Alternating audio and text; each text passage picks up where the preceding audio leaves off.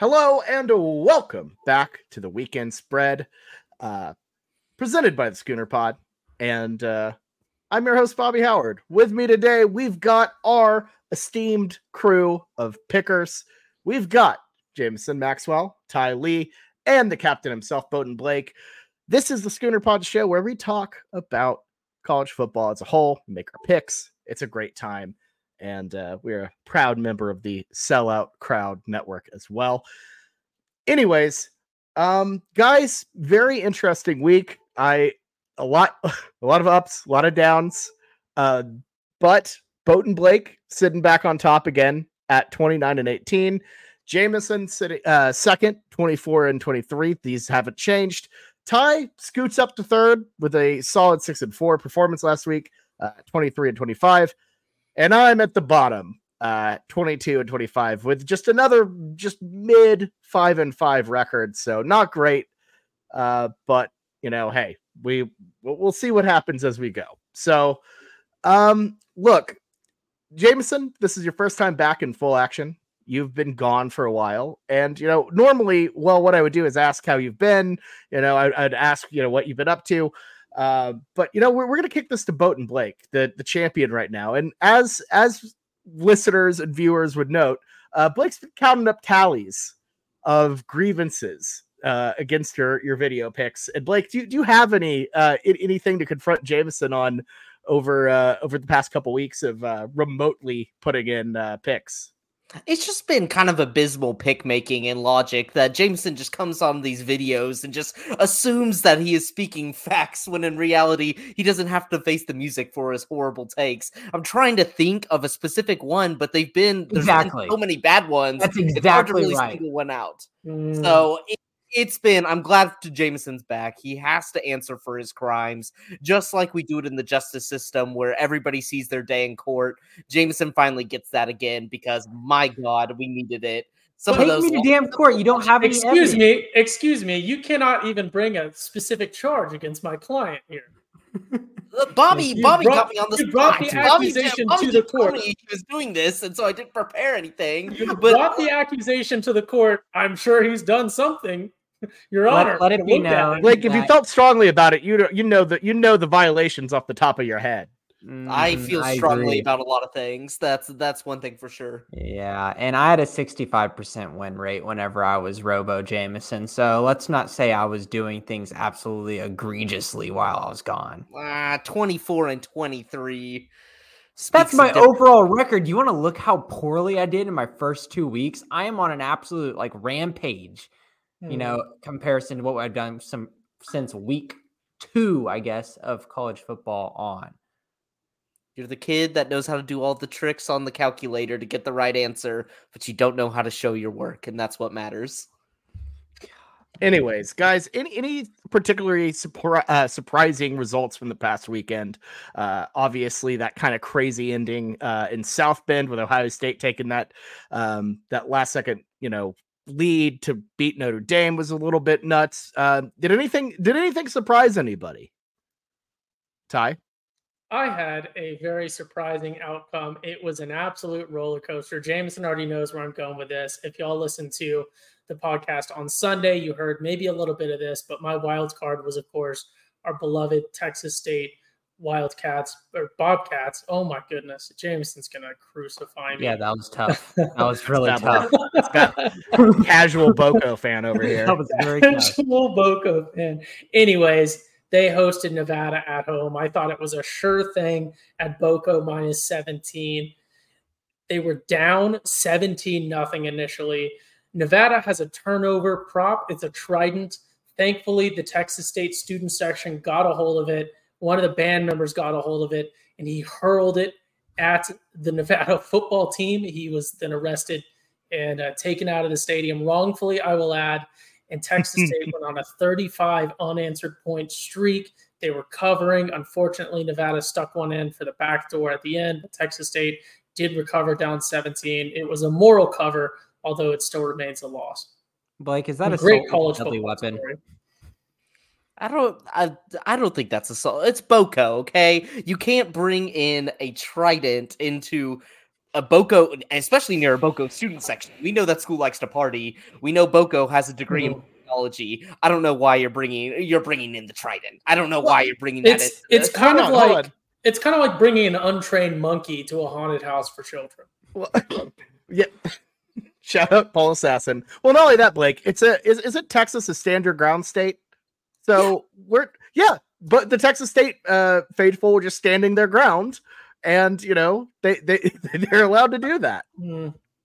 So many teams these days do, like the TCU is one of them, like defend the Carter. They were defending their stadium. They were doing what exactly the marketing teams have been saying across many different teams, across many different states, and now everybody's in an uproar that they actually tried to defend their home stadium. But is anyone actually mad at Texas State for it? No. Exactly. Because all I have to say is, Oregon State better never schedule Texas State, because Oregon State has a turn of a chainsaw, and that could be a problem. That is very true. You cannot trust Boco with a chainsaw. I know I for sure would not. But all right, guys, let's get on to this week of picks, unless anybody has anything they want to share from this week.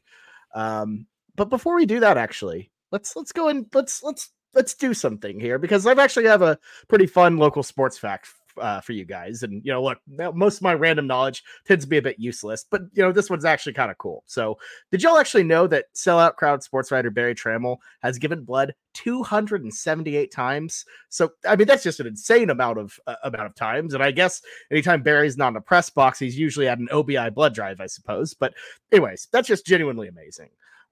Jameson, as somebody who's out in the medical field, you've been working nights, you've been up close and personal with a lot of health stuff, obviously recently.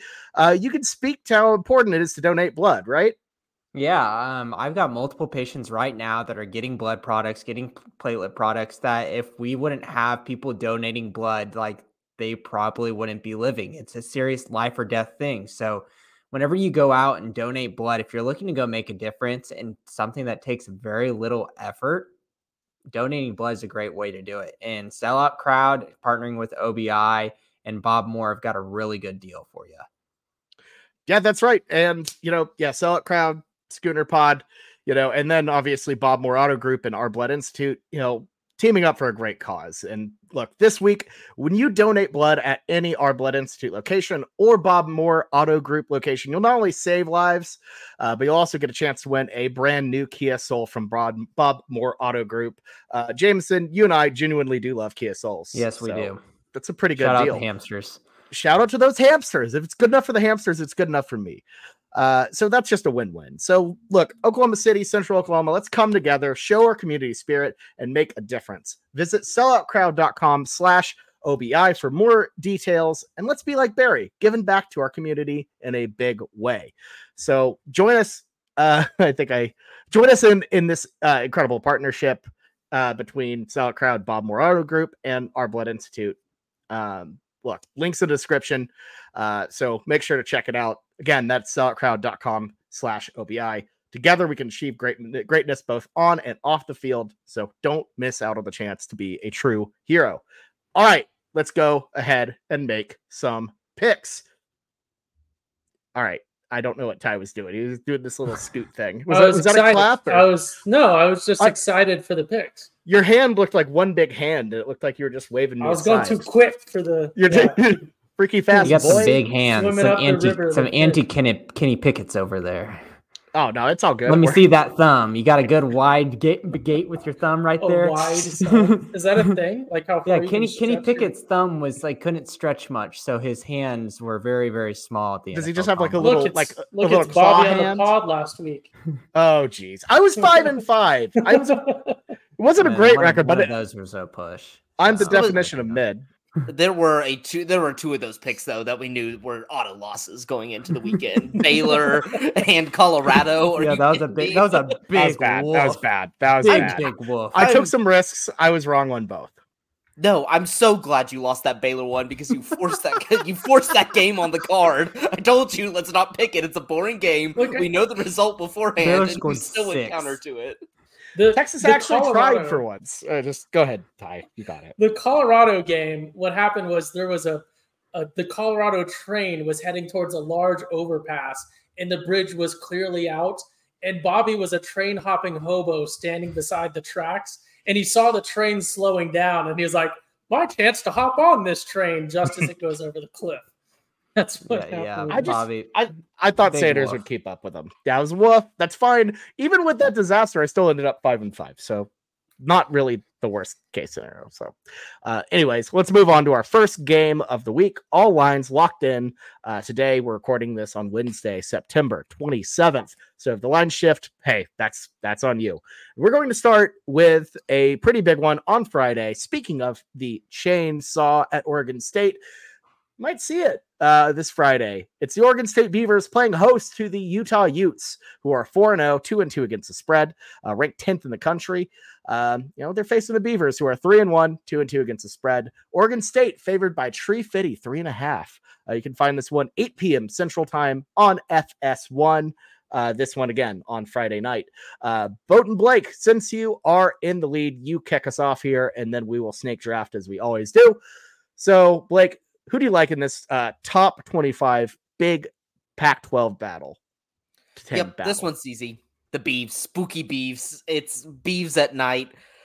I'm so sick of this Utah team, and I know they're going to get forced down our throats this year because, like many Utah teams, they just find ways to win, especially in conference play. But the quarterback play is so bad. It's so bad. I was so excited last week for Utah UCLA. I saw UCLA in a potential upset spot. I liked Dante Moore and what he was showing at the beginning of the year. 14-7, and probably one of the most stinker kind of primetime games I've ever seen in my entire life. I don't think Oregon State, I think their offense is moving well under DJU. I actually really like the fit there. Their defense can't really stop a nosebleed, it seems like, against legitimate competition. But I just don't trust this Utah team. They can't move the ball. I think UCLA, a decent defense, they couldn't. Like, they had 219 total yards. That at home, that is horrible. That is horrible. And I know Cam Rising, they keep on teasing him. Is like, oh, is he going to be back? Is he not? He's not coming back till after the bye week. I think they're going to sit on him as long as possible before they have to put him in. I'm taking the Beavs. I think the offense is clicking enough. I think that Utah really has been fortunate that UCLA came out, played a stinker of an offensive game. Their next hardest test are than Baylor and Florida, although one of them's a decent team in Florida. Not really offensive movers. Like Sawyer Robinson looked great against that Utah defense in the first half. I remember that. I think DJU is just a league above anybody they've played now at the quarterback role. So give me the spooky Beavs minus the 3.5. I don't care if that hook's dirty. I'm taking them. Yeah, I think that this line is more towards Utah because of the thought of Cam Rising possibly being back. And yes, I've definitely been thinking about it. But the one thing, like you said, that makes Oregon State this pick is it is a Friday night game and it is at night. Oregon State is like undefeated in terms of Friday night games at night. Like they always show out. And Cam Rising, if he does come back, like how much support does he actually have around him on the offense? We talked about this 14-7 game last week, Blake, with UCLA. Let's just talk about that first drive. Dante Moore just throws a pick 6. So essentially the Utah offense only scored 1 touchdown, and that was right before halftime ended. That offense was anemic. I think Cam Rising should help that whenever he comes back. First game back off ACL injury, with the offense that's having injury problems with Ja'Quinden Jackson being out of the lineup, I'm just going to have to pick Oregon State here. There's too many things pointing towards it. Yeah, I don't have a whole ton of analysis. I'm going to have to go with Oregon State. It is weird. Traditionally I would pick the higher ranked team is one of my defaults on games where I don't necessarily have a good read on either team. They touched on, this Utah team just being, I think they're riding on some of last year. And then Cam Rising, obviously that Florida win is continuing to boost their credibility. But Oregon State, some things that concern me. This is not a bit. DJU does concern me. I'm not 100% sold that he is sort of fixed yet. I'm worried that Utah might be able to create a turnover here or there on the air, but overall, I do like the Spooky Beavs minus Tree Fitty at home. Yeah, it's a sweep for Oregon State here. And look, this is a matchup between two teams that I feel like are best at home. Oregon State playing in that new and improved Reser Stadium. They have a lot to prove. They are literally fighting for their lives out here to continue to be Power 5, whatever that means. They didn't look awful against a pretty solid Washington State team on the road, but let's be honest, Oregon State just plays better at home, and on a night game, Friday night, you get those vibes. Sometimes a pick just like calls to you. You just know it's right. This one opened up at a pick'em. I would have loved to get it there. I'm still happy to get it 3.5, and this line is probably going to continue to trend Oregon State's way. So give me the Beavs as well. All right, moving on to our next game. We've got the 13th ranked LSU Tigers, 3-1, 2-2 against the spread, headed to the Grove to take on the Ole Miss Rebels, ranked 20th. They're 3-1, both overall and against the spread, coming off of a loss in Tuscaloosa to the Alabama Crimson Tide. Tigers favored by 2.5 here on the road. You can find this one 5 p.m. Central on ESPN. Look, I love Ole Miss. Ole Miss is fine, but they are just not a serious football team. I'm no longer buying that hype. They fool me every single year with all of the Lane Kiffin talk, and you got Juice Kiffin, and you got like some fun stuff with Jackson Dart, but there's no substance there. There's nothing really legit there. Every year they fool me into thinking that this is the year it's going to be different. When they make that level, like that leap up into, being a potential SEC West contender, and they're just not that. They aren't that. And I think even though LSU looked awful week 1 against Florida State, they've looked shaky kind of off and on throughout the season. I think they're a better team than Ole Miss, and I think they're going to go on the road and get this win here. So give me LSU minus 2.5. Here's what y'all need to understand about Ole Miss football. And once you hear this, my beloved fans of the Schooner Pod, and then also my co-hosts who are also beloved, Ole Miss is just academically much weaker, much poorer, and much smaller A&M when it comes to football. It's always like, oh, we got this big recruiting class coming in. Like, we got this coach who coached it, whatever else. Like, we're going to do stuff. We're going to shake stuff up. And then it just never materializes. That being said, classic tie take where I just dog on a team and then I support them. I like Ole Miss. I like Ole Miss as a betting favorite or as a betting pick in a lot of games coming up this season. This is not one of them. I understand the Tigers have looked a little shaky. There's no home field advantage in Oxford, Mississippi. I'll say that right now. This will be a big one. This will be a super, super fun one to go to. But I love Brian Kelly and the Tigers in this one, especially at 2.5. I understand that Bama had, I think, a pretty respectable showing in Bryant-Denny, but Judkins is not going to carry this for him. Dart's not going to carry this for him. Give me them Tiger Boys, even though they have arguably one of the worst quarterbacks in all Power 5. Here's the thing. Ole Miss did not really impress me in the slightest last week versus Alabama. Yes, I understand it's Alabama, but we got to reframe here. 10 points for an Ole Miss team is just not going to cut it. It's just not going to cut it. I don't care that Alabama's got so many skill players on their defense that they can hold a team like Ole Miss to that number. I just don't see a scenario where LSU is going to put up the stinker of an offensive game like Alabama did. Alabama toyed around with Ole Miss for the whole game pretty much. LSU's offense is too potent for that. I think LSU can run away with it and win by double digits here. Yep, make it 4 on the Tigers. This Ole Miss team, we pointed out last week, they're a bunch of frauds. We knew this going into the game versus Alabama. They have a lot of flash. They have a lot of transfers. And where I disagree maybe a little bit with Ty with the comparison to A&M, because I don't think they recruit bad very take. well. They like just 20th every single year in recruiting. Yeah, they're not good. They just get flashy. Being 20th in recruiting is insane for a school that has the resources and the location. Not in the So- SEC, though. so- Not in so the I'll- SEC. I'll defend Ty's take a little bit here. I think if he's talking about an overall mentality, I think there's something to be said there for taking people from other places and then be like, oh, it'll work out differently this time. But they're not. Yeah, like, it- A&M's not A&M doesn't do transfer transfer portal stuff like that. No, I'm not talking about portal stuff. We're talking about head coaching. Like, we're talking about that type of atmosphere, which, A&M's Probably just killing move it. those goalposts on your No, I'm not. Lane Kiffin is That not is like lit- a Jimbo. Jimbo Fisher recruits a completely different style of program. He was building it through the trenches. He had like 3 5-star D tackles coming in Oh my last God. year. No, I mean, we're not talking about like exact 1-to-1, like, oh, Ole Miss is exactly A&M. They're totally different in that way.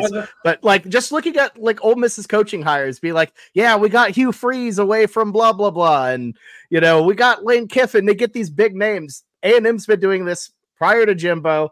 They got Dennis Franchione going back to like all of those old hires. I see where he's coming from. I don't hate Me and Jameson are on the same wavelength. What Bobby just said made absolutely no sense. You're making no sense. But I will I have continue on. somehow triggered. From a head coaching perspective, what Ty said makes sense. I somehow triggered Blake defending and standing for A&M. That was weird. And what A&M's doing right now is historically what they've never done before. They have never recruited at this level. Yes. Yeah. So Ole Miss isn't doing that. There was a time where Ole Miss was basically doing what they're doing now, or what A&M's doing now. So it doesn't matter. Whatever. Colts. I realized I just typed in Cold Tickler as Colt. Colts take. Oh God, that's horrible. There was already an existing cold take alert. I couldn't find it. That's why I typed my own. Hold up. Ty's made too many banners, but yes, there's so many in here. I'll go just to wrap this one up. Yeah, Ole Miss. We pointed out last week they've struggled against inferior competition like no other this year. Against Tulane, they went in there with Tulane's backup quarterback, and Tulane made that a game. It took them to the very end to really separate away from them. They struggled against Georgia Tech this year. Georgia Tech's a very bad team, and they allowed 23 points to them. They went to Bama. We've seen Bama struggles, and Bama just kind of handled them. The thing that's concerning to me about Ole Miss, Quinton Judkins went off last year. He's their second leading rusher behind Jackson Dart right now. He doesn't look like he has it.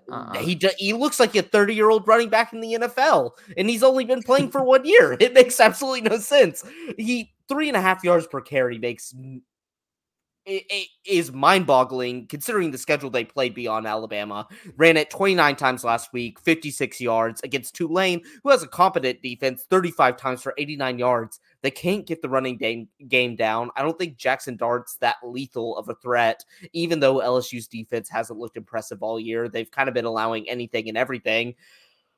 I think LSU has a lot of flaws, but I don't think the SEC West is going to expose any of them. I don't think Jalen Daniels is probably the best quarterback on that roster. I don't think they're at their best form, but the SEC West this year is an absolute joke. Give me the Tigers. It's bad. I think Bama's going to win the entire division again and be one of the worst Bama teams in the last 15 years. So give me LSU in the points. I don't want Ole Miss should not be ranked. Why are they ranked? This is the true SEC bias at its whole.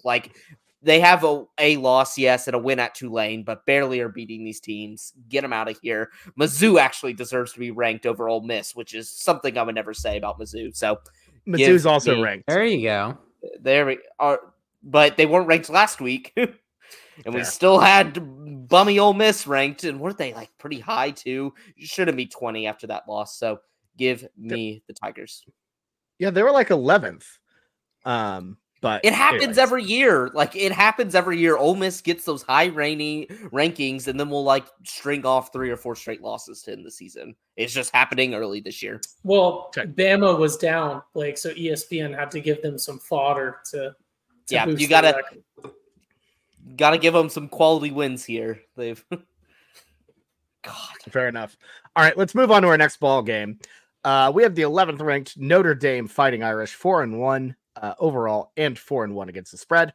They are trying to recover from a very brutal, very heartbreaking, very stupid loss to the Ohio State Buckeyes by running into a buzzsaw heading to Duke, ranked 20th, 4-0, 3-1 against the spread. Irish favored by 5.5 here. You can find this one 6:30 p.m. Central on ABC.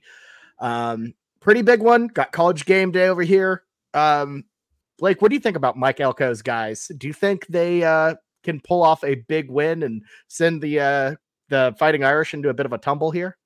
Yeah, give me Duke. Give me Duke. Duke plus those points. I saw it against Clemson earlier in the year, and we know that Clemson's not usual Clemson, but they still have some dogs on the defensive side. Definitely not as big as Notre Dame. And I think Clemson's offense is probably pretty similar to Notre Dame's. I think although Notre Dame better rushing attack, there's something concerning about Sam Hartman. Sam Hartman can't throw outside the numbers. They can only work the middle of the field. And Ohio State exposed that last week. Like, they could not move the ball to save their lives. I think this Notre Dame team, they're really solid defensively, have a good rushing attack, but that's kind of like Clemson. Like, Clemson has a good rushing attack with Will Shipley. Like, they have guys on that side of the ball. I've seen this game script once, and you're going to give me Duke with the points. I think Riley Leonard's a legit dog. I love him as a Duke's quarterback. He's a little bit, he's not a dual threat per se, but he can move a little with his legs, move around in the pocket. I just like a heartbreaker for Notre Dame last week. They probably should have won that game. Couldn't do it. I think Duke is on upset watch and upsets the Fighting Irish. So give me the Blue Devils.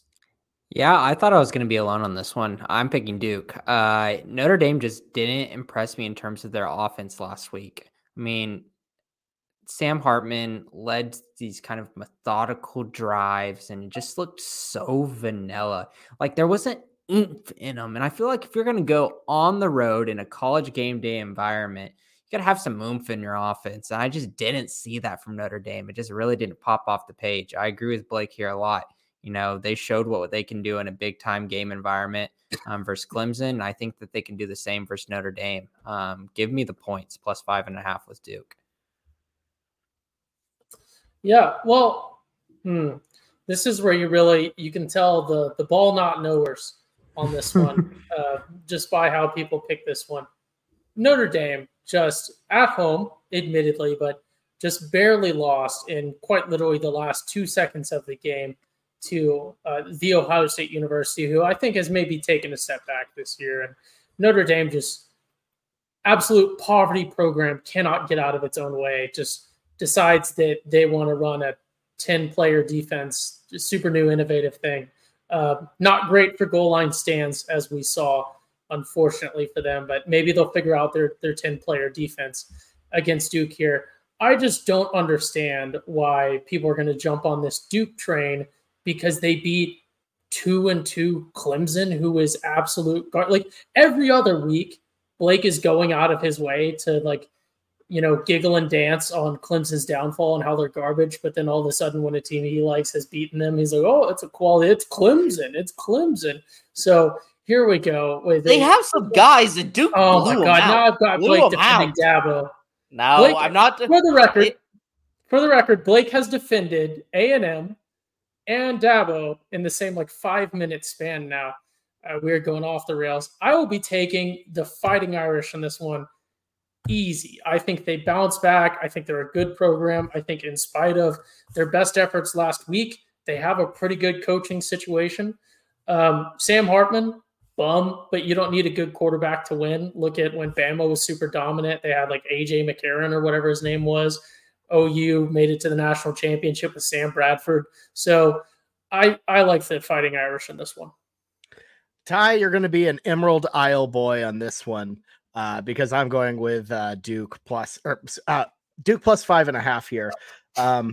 Look, I feel like after a loss like that, you go one of two ways. Either you come out firing the next week, or you come out a little flat, a little weird. And I feel like this is the worst get right game that you could possibly have after a disappointing loss.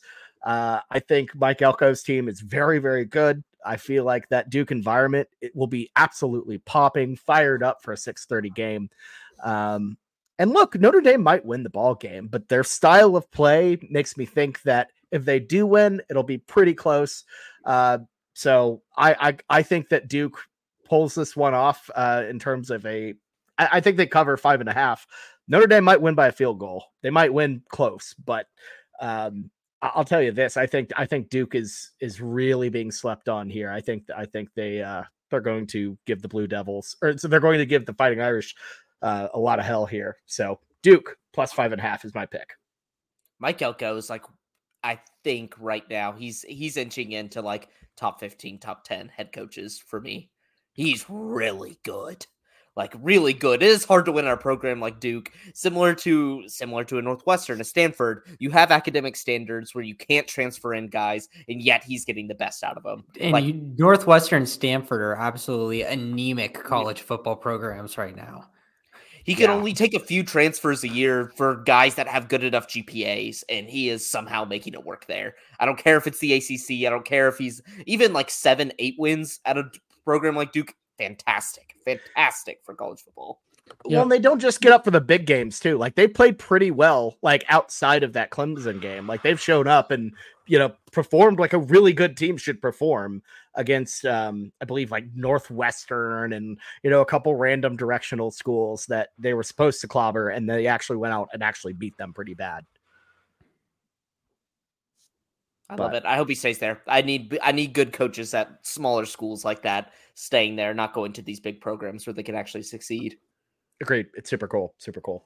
All right, moving on to our next game. We are getting into our Big 12 slate. We have a Friday night game again. It's the Cincinnati Bearcats, 2-2, both overall and against the spread. Almost. Some people might have them. They might have that as a loss, 1-3. But in the Schooner Pod, they covered. So just wanted to note 14.5. 14.5. Yeah, they covered 14.5. Line closed at 13.5. So they're taking a trip to Provo, Utah, take on the BYU Cougars. 3-1, 1-3 against the spread. BYU favored by 3 in this one. You can find this one 9:15 Central on ESPN. Little late night kick. Exciting stuff. I'll kick this one off. I was really, really, really not impressed with Cincinnati, guys. I'm going to be honest. That offense was very bad, pretty anemic. I know OU's defense performed pretty well, but I didn't see really anything I liked out of Emory Jones and what they had going on. I was they have a solid D line. I thought Corleone was good, but BYU, even though they got beat pretty bad by Kansas, they got close and it pulled away from them. I still feel like the BYU Cougars are a way better team here, and I think they're going to cover this 3 easy. Ty? Yeah, here's some things to remember.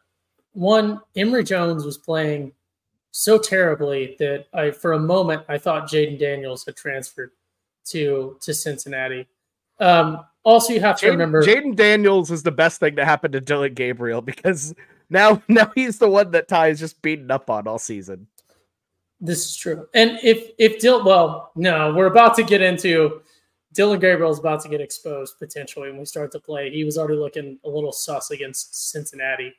But again, not his fault, Levy's fault. Employ him where he's best and keep him in his skill set. But we've gone long. I'll try to cut it short.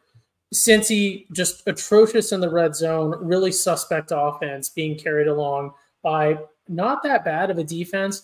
Have to remember, barring that Dylan Gabriel turnover, this was probably a 21-point game. Realistically, this is a 21-point game. If you were to, play OU versus Cincy 100 times, more than half the times, it's a 21-point game for OU. BYU, again, we've seen either side of the argument for them. I think they play well at home. I think, the Cincinnati players might be distracted by mountains. They might not know what those are. They might think they're giant, piles of trash or whatever else they have in Ohio. It might confuse them a little bit. I like BYU in this one. I think this shows the great potential for the Big 12 in the future to get some of these night games, especially as the pack collapses with teams out there. I think Big 12 after dark is going to be really exciting. Not this one, though. Give me the Cougs -3. Yeah, BYU by the eye test in the Kansas game didn't impress me as much as I thought they would in the preseason, but Cincinnati with the eye test didn't impress me at all versus Oklahoma. I understand, like you said, Bobby, we are really giving a lot of praise to this Oklahoma defense, but in terms of if they weren't playing a good defense like Oklahoma, what would they really look like in conference play? I kind of could just envision it. I really wasn't seeing too much. So pick BYU at home here. But I'm kind of disappointed in both of these teams. Dirty game to pick. Very, very dirty. It's one of those that I just had to use the line as the sign of which way I had to go. Just feel like BYU -3 is a square take. Feel like the Sharps are all over Cincinnati +3. I think Cincinnati's still probably the worst Big 12 team. But I will say this one thing. When Cincinnati is rolling, they're running the ball. They did against Miami of Ohio. They lost, but at least they beat Pitt, just running it down their throats. BYU inspired no confidence in that realm. They weren't able to stop the run versus BYU, and Arkansas was still able to run the ball a decent amount on them. I know they had good performances in the beginning with that run defense, but I think Cincinnati goes vanilla game plan, runs the ball, keeps it close. It's just, I hate, this game gives me similar vibes to Iowa State, Oklahoma State last weekend. I gotta go with two quarterbacks that just really suck, and these guys have been around college football for so long. It's like Keaton Slovis. I'm kind of done with you. I think you're gonna get better every single place you go, but you still haven't gotten any better. You're somewhat anti JT Daniels because JT Daniels decided to take a big step this year at Rice. And then Emory Jones. Emory Jones is a straight up bum for Cincinnati. Just this guy stinks. He stinks out loud. I can't believe, brother. I can't believe he was able to find a starting job again. And I feel like I've seen Emory Jones for 6 years now. I can't escape Emory Jones. He's been on Florida, I felt like, for a lifetime. Then he was at ASU last year. I don't know how he has any eligibility left, but this line, BYU to me probably feels like the better team, but the line is signaling Vegas knows something. So I'm going the Bearcats. Island Boys. Oh man. Whoa. Okay. I mean, just statistically, Vegas has been really bad at getting a read on this BYU team. So yeah. I like to think that there's an overcorrection, but I could see the argument for, Vegas just still doesn't have it read on BYU. Blake brought up an interesting point, though, with Cincinnati just running. Is Scott Satterfield going to go suit up? Who is running it for Cincinnati if they're just going to run heavy? Emory Jones? Yeah, Emory Jones is their second leading rusher right now. And then their Corey Kiner, their running back, has actually been doing pretty decent. I didn't watch the OU game last weekend, not going to lie. Obviously probably didn't do good against legitimate defense, but I don't think this BYU team has a legitimate defense. So I'm not worried. BYU's defense did not look good. I will give you that. Kansas did everything they wanted to them. Kansas will do whatever they want to a lot of teams, though. Honestly, they're well coached. They know how to use both sides of the ball well. They can run the ball well. They can throw the ball well. They're just schematically very great on the offensive side of the ball. Yeah, that KU offense is for real, and we'll get to them in a moment. But let's go ahead and move on to our next game. And we have a West Virginia fan of the chat. Shout Timothy. Appreciate you making your picks along with us, and you'll appreciate this one because it's your West Virginia Mountaineers 3-1 overall and against the spread. A very impressive 3-1, I will say. They're traveling to Fort Worth to take on Boat & Blake's TCU Horned Frogs. Frogs favored by 3-1, 2-2 against the spread. TCU favored by 12 in this one. This line has definitely grown. It I believe, opened at TCU -9. You can find this one 7 p.m. Central Time on ESPN2. Captain, you take us off here. Who do you like in this game? This game has me torn in many ways. Typically, I'm just a homer TCU Frog, just back them regardless. Backed them last week for the wild card win.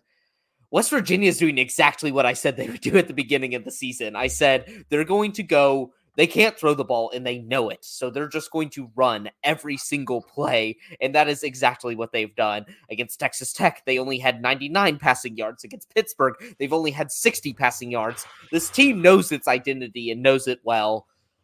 TCU's run defense has been honestly pretty great. Like, did great against Colorado. Granted, that doesn't mean anything because they don't run the ball. Did Colorado even attempt to run against TCU?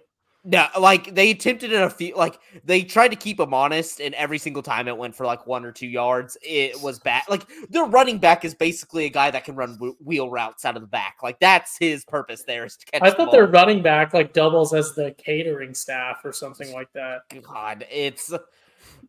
So TCU hasn't played like a good, I guess, running offense yet. SMU was able to get a little bit on them. Oh, 12 points is a lot. 12 points is a lot. Still going to be a homer. I think with TCU, the one-dimensional game plan, you're able to scheme against it. You know, like force them to throw. If you are stacking the box, putting guys one-on-one on the outside, force West Virginia to beat you over the top. I think the TCU defense is getting better and better each week. I'm a Chandler Morris believer now. I went on a long rant the week one because he had so many poor mistakes, but dang it, every single week he's improving and making some better throws. He's using his legs. It's like, it's so frustrating. This TCU team would be in the top 15 right now if Chandler Morris could have led a game-winning drive at the end of the game or just didn't throw one of his 2 red zone picks in the end zone and converted those to field goals. Like, we would have been in a way better spot. This TCU team is good.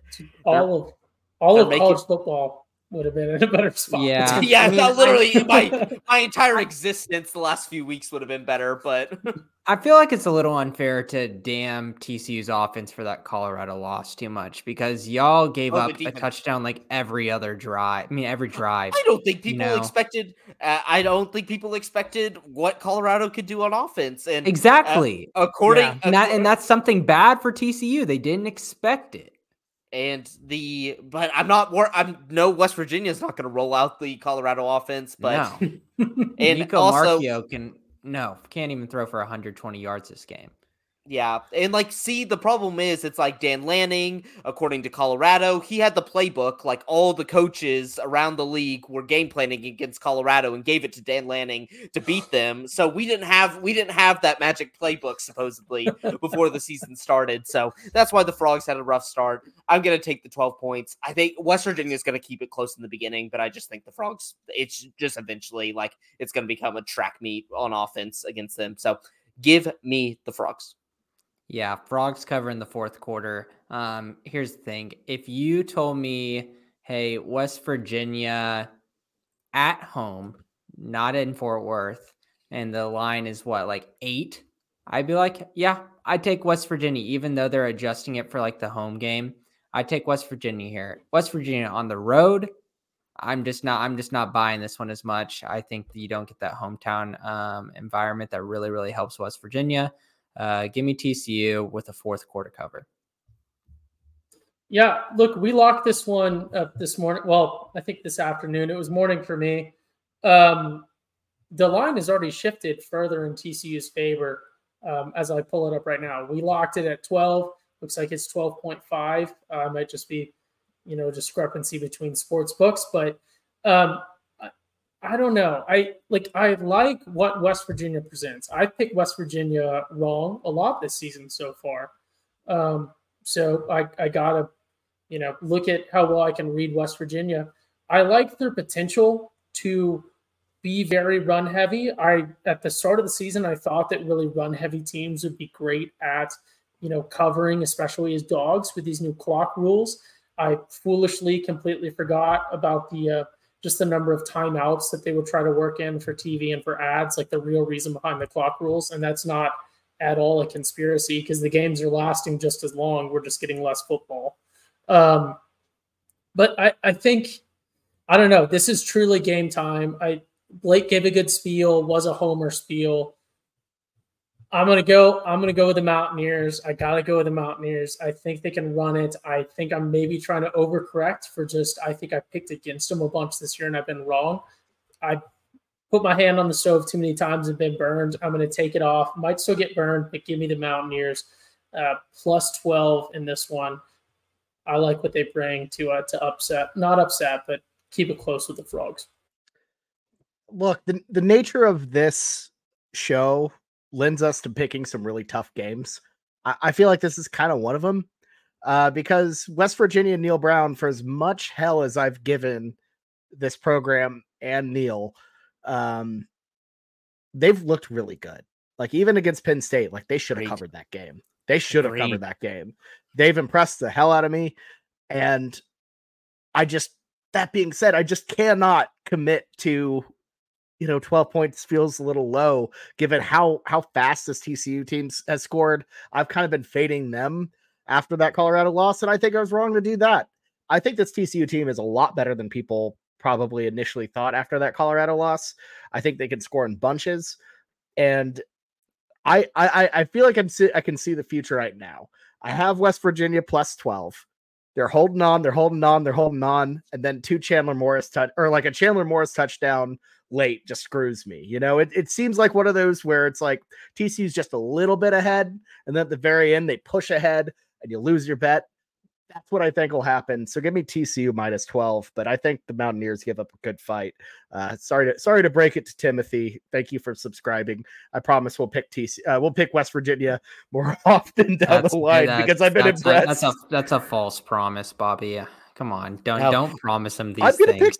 I'm gonna pick. I bet I will. Yeah, Pander and Bobby. Pander and Bobby. Blake, here it is. He might be, but I agree with Bobby.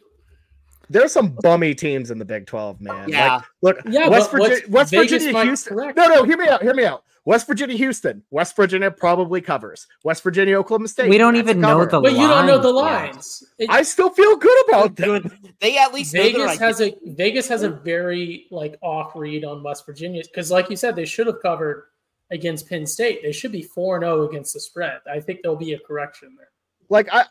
I'm sure they will correct, but I'm saying I like this team in a couple circumstances. Yeah, here. They don't have to play Texas.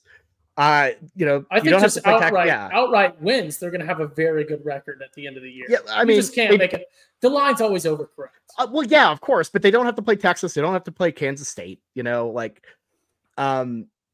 I feel like how West does that Virginia is going to have a pretty anything with the betting line spread? It doesn't matter who you. I do agree with that. I'm saying they don't have to play tough. They don't have to play tough teams. So what I'm saying is, if it doesn't overcorrect, then it's still. I don't know what I'm trying to say. I feel pretty good about West Virginia. I feel like they'll be alert. They're going to be shut up. Look, they're going to be a good. I think West Virginia is going to be in a lot of really good positions this season. So I just don't like this one. So Mountaineers. So all right, got spicy there. A little spice. I paused my behavior. I paused myself. Hey, it's all good. It's all good. Get them ducks out of here. Get them ducks out of here. Get them ducks out. All right. Why do I give you more on my hands are up? Once again, my hands are up here. He's pulling a Caleb Williams special. There's other. We're moving. No. We're being advertiser friendly. This podcast. We're moving on to our next game. It's the Baylor Bears, a disappointing, abysmal 1-3. Overall. I love that. Shut up, Ty. Let me talk. Both 1-3 overall and against the spread at Central Florida, who are 3-1, 2-2 against the spread. Their first Big 12 home game. UCF favored by 11.5 here in this one, and this number keeps rising. You can find this one 2:30 p.m. Central on FS1.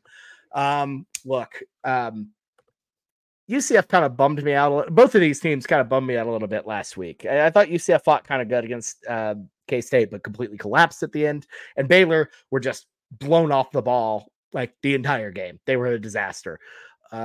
That being said, I like what I've seen out of Central Florida overall a lot more than I've seen out of Baylor. I feel like this Baylor team is fully in a tailspin. And I'm fading the Bears all the way. The energy going on the bounce house for this first Big 12 game is going to be through the roof. And you cannot tell me Central Florida does not feed off of that. And I think they do. I think they romp here. So give me the Central Florida Golden Knights minus 11.5. Ty? Yeah, look, I'm number one anti-Central Florida person here. Also number one pro-Central Florida person here. Right? I cannot stand for some things like the space U. It has to be mentioned. Completely false. I will restrict myself from going on that one again. Also, they did not win a national championship ever. They didn't even come close. We agree to a system. They have to play by those rules. But What about space? No, we're not going into the space thing. They don't own like they literally have not even produced an astronaut. It's absurd. OU has a better claim to space than they do because we produce an astronaut who's been on the moon. But we produce more than one astronaut, to be clear. I like UCF in this one. Disappointed last week, disappointed against the spread. They've been bad against the spread. Like Bobby mentioned, Baylor in a tailspin. They've played some tough games. The Boko loss, I think, is still, I can't, explain that one. They still should have won, especially as we continue to see this Boko team. They are scrappy, but Baylor has played some tough opponents, so I think they're better than their record indicates. They'll clean it up a little bit. I think they'll at least be 6-6. But I like UCF to bounce back, bounce house, first game in Orlando. They suffered a tough loss. It's a team and a fan base that really, really cares, and they have big buy-in. They're new to this whole power football thing even, but I think they'll clean it up. I like them against the Bears. Give me UCF minus 11.5. It's a little big, but I like it. See, y'all keep saying that UCF disappointed y'all last week because you picked them in the spread and they didn't cover. K-State's a good football team. Like I said last week, y'all were overreacting to this Missouri game. Missouri's also a good football team with some good skill players. Kansas State fought hard. Kansas State covered the spread last week versus UCF because they're a good football team. UCF, I thought, looked good in that game. They did not disappoint me. They showed me some things. I was like, yeah, they're just about where I thought they were in this season. Timmy McClain, the backup quarterback to Plumlee. I think, Blake, you were talking about him last weekend. He was impressive. He showed a lot of good things. Yeah, still not good enough to beat Kansas State in terms of covering, but just gonna say that. I think Baylor's gonna spiral. I just don't see it, and here's why. Their strength was their running game. They had Richard Reese, one of the best players in the Big 12, we thought, coming into the season. And I say that not one of the best running backs. I thought he had a potential to be one of the better players in the Big 12 coming into the season. Any guesses for y'all? Just how many yards? Let's start with this. How many carries do you think Richard Reese had last week? Well, last week is next to nothing. He had 3. 3 carries. What is going on? That makes no sense. He's not good. I don't care how bad you're losing. That's still wild. It's either he's just not good anymore, and we just saw something this past couple of years. He isn't. Completely just tricked us. Whatever it is Baylor's stock continues to fall down, and if it's not there in that running game, I don't know what it is. It's got to be UCF here. Pile it on. It's UCF. There's a lot of angles here. Baylor stinks, and this is coming from, as Ty says, a true diehard Baylor fan like myself. No, I don't say that. I say you're a Baylor alum who just happens to be a TCU fan. Yes. You never mentioned the TCU part after it. Are you a Baylor alum? Yes or no? Yes, I am. Are you a TCU fan? Yes or no? Yes. Okay. Yeah. So I don't understand why I'm being attacked here. This team stinks, and just not even a hot take. This is just looking forward. I don't think Dave Aranda makes it to the end of the year. I think he's done. I think they fire him come end of October, early November, and start their head coaching run. I think it's that bad. I think this team's going to quit on him, and you have to factor. I think Vegas doesn't do that well enough. Factor in the quit. When I think Michigan State's going to do a little similar thing. When some of these head coaches go, they just they don't do anything. They just quit on the entire team. They're not going to move the ball. They're going to allow a whole bunch of points, and Vegas can't factor that in. There's no points. There's no total that you can put to that. There's no point value that you can put to it, but it happens. It happens every single year. Blake Shapen, even if he comes back, he's not solving any of their problems. He isn't. Good. He isn't. And he's not even that good, but he's significantly better than what Sawyer Robinson is, which, haha, Baylor fans, you were calling. Blake Shapen was the only reason why you were still in that Texas State game at the beginning of the year. But y'all were calling for Sawyer Robinson the entire time, and Sawyer Robinson sucks. Okay? This Baylor team has quit. They can't move the ball offensively. Last week, although it's Texas, a great offense, couldn't stop them defensively, which is like kind of their only strength. And then on top of it all, no John Rice Plumlee, we know they're going to perform better. UCF is going to perform better than expectations.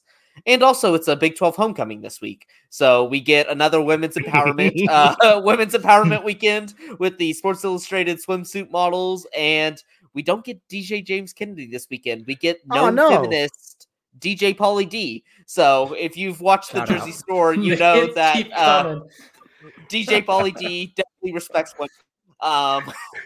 And then on top of it, Baylor's doing this weird sportsmanship thing. This is sportsmanship. They're like put billboards all around the Orlando area being like, welcome to the Big 12, Central Florida. We're so happy to have you. Bad. That's a loser program move.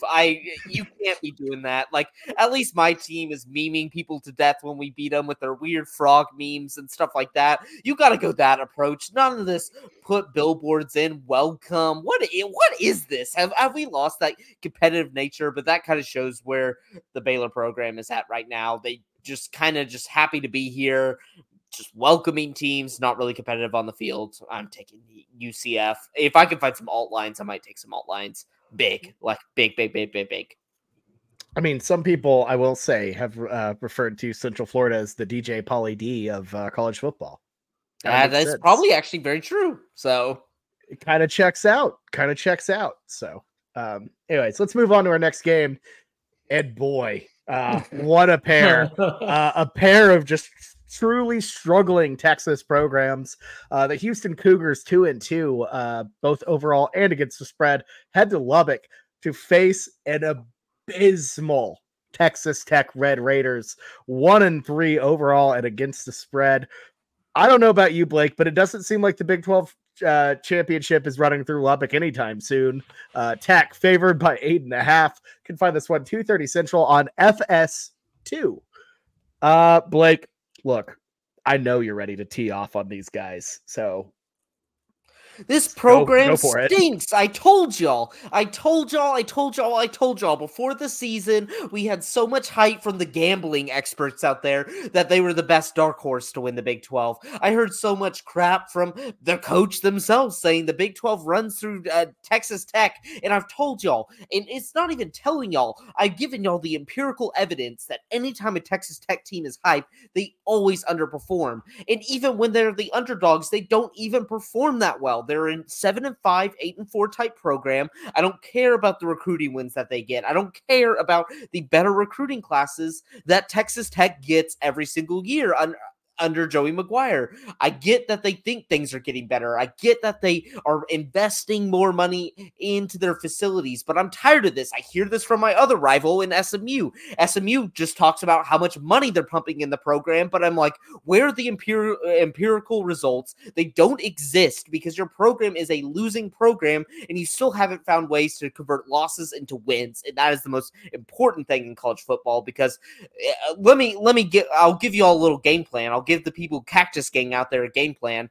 More donations come in when you start winning some football games. It's the best donation mechanism, that people are going to donate money to programs that they know are going to win. You can get 1 year influx of money into your program, just like Texas Tech, just like SMU, but it doesn't do anything. It really doesn't. You have to put a product on the field that people want to watch. I told y'all, Tyler Shuck, he stinks. He is not a good quarterback. He's out. I know that, and I told y'all. And what did he leave The y'all? poor man's in the hospital. And nothing. And then Baron Morton comes in just as bad. I knew it. I knew it from the start with this Texas Tech program. They are not a legitimate powerhouse. That you can't just put money and then immediately become good. You have to have tradition. He's about to pick you have them. to have history. No, it's Houston. I don't care if Houston is close to firing Dana Holgorsen. Dana Holgorsen is done. His best days are behind him. I'm sorry. It's good to have you back in the Big 12 for a cup of coffee. This Tex team stinks. They cannot win football games. I don't care if it's at home. They barely can draw a home audience regardless. So this game, nobody is coming out to this game. I am so happy. So happy this happened because I knew it. I sniffed this out from the beginning. Give me the Cougars. Told y'all Texas Tech's a whole bunch of frauds. I told y'all, and all y'all did was gas them up. You bought into the Cactus game hype. I've seen this many of times. That's all my rivals do is chirp about money, chirp about facilities, chirp about all the upgrades they make. It doesn't matter. You got to win at some point, and they just can't do that. So give me the Cougars. Yeah, here's my thinking with this one. I have had Houston the whole week because I've been so excited to talk about this because quarterback for Houston, Donovan Smith. I love Donovan Smith for a long time. And you talk about the whole Texas Tech quarterback situation. Blake's shaking his head for all you podcast listeners. Whenever Texas Tech could not find a single quarterback, I loved when Donovan Smith would come in and sling it. He at least, made things fun to watch. Baron Morton, oh man, he is putrid. Absolutely putrid. I did not like watching Baron Morton play football. But then I started thinking about it, and I was like, something just doesn't feel right. Why should I pick Houston here? This is going to be one of those picks I just feel really nasty about throughout the week. And these past couple weeks, I've had a couple picks that are just like, I sit down, I'm like, yeah, I picked the storyline here, but man, this pick just feels nasty, and I wish I could change it. Felt like that whenever I picked Oklahoma State the past couple weeks. So I'm going to pick Texas Tech here at -8.5, just because I have this weird feeling in my stomach. Even though my brain is telling me Houston and all of these things, they say listen to your gut, right? And not your brain. So I'm going to go with my gut here. I will say Jameson perhaps he is in fact I think he's a DO or a chiropractor or something like that, but he does have a point, that's right? That's a low hit listen, for some people. listen to your stomach, not your brain, because what do we know? Your stomach can growl, which you can hear. Your brain never really growls. It never really, if you think your brain's making a noise, it's not, right? It doesn't growl. You can growl through like your voice box or your stomach and stuff. You cannot in fact listen to your brain. So sage advice there. Not sage like the plant, but sage and other number 2 or 3 if you look it up in the dictionary definitions. Houston, not good. Dana, not good. We're already back, right? My favorite thing to do when I'm evaluating a team once we get later in the season, schedule analysis. Tech has played some fairly decent teams, I think. And that, you have to factor that in. I understand we're looking at a team, coming in. They've been terrible against the spread. They're 1-3, also 1-3 against the spread. The Wyoming loss, inexcusable, but my fellow hosts on the Schooner Pod will tell me that Wyoming is sneaky at home. I believe it because I've seen it firsthand. They lost to Oregon 38-30, which is not looking too bad, quality loss mention, right now. And then we just talked about this West Virginia team that they lost to. I think they're much better than this Houston team. I like the Red Raiders in this one. Oh, man. Both of these teams are not good. I'll get that out of the way. This is just a gross game. But, and I've been going back and forth on this because I'm so out in Houston. But now I think I'm totally out in Texas Tech with Shuck out because as I don't want to beat a dead horse, but Baron Morton is horrible. And look, some people say that a fool ignores the past. That's what history is for. You learn from it. And you don't have to look far into the past to see what happened the last time Houston played at Texas Tech, because it was last year when the Texas Tech Red Raiders beat them in double overtime and they rushed the field. Houston non-serious program. Tech is not a look. I've thought that Tech would probably blow this one out, but honestly, the whole Donovan Smith factor. I genuinely have a feeling that I think Tech wins this game, but 8.5 just feels like too much, which is really an indictment on Texas Tech because this Houston team's not great. But regardless, I feel like they're good enough to keep it close and make it sloppy, especially with Tech not being at full strength. So, I got Houston plus 8.5 to just keep this thing close and get a cover. I don't think they win, but this game is ugly. And when things go ugly and there's an 8.5 point spread, you take the points. So that's what I'm going with here. Because I think Vegas is still way too high on Texas Tech, I think. I don't think they understand Tech's situation at all. I agree with you, Bobby.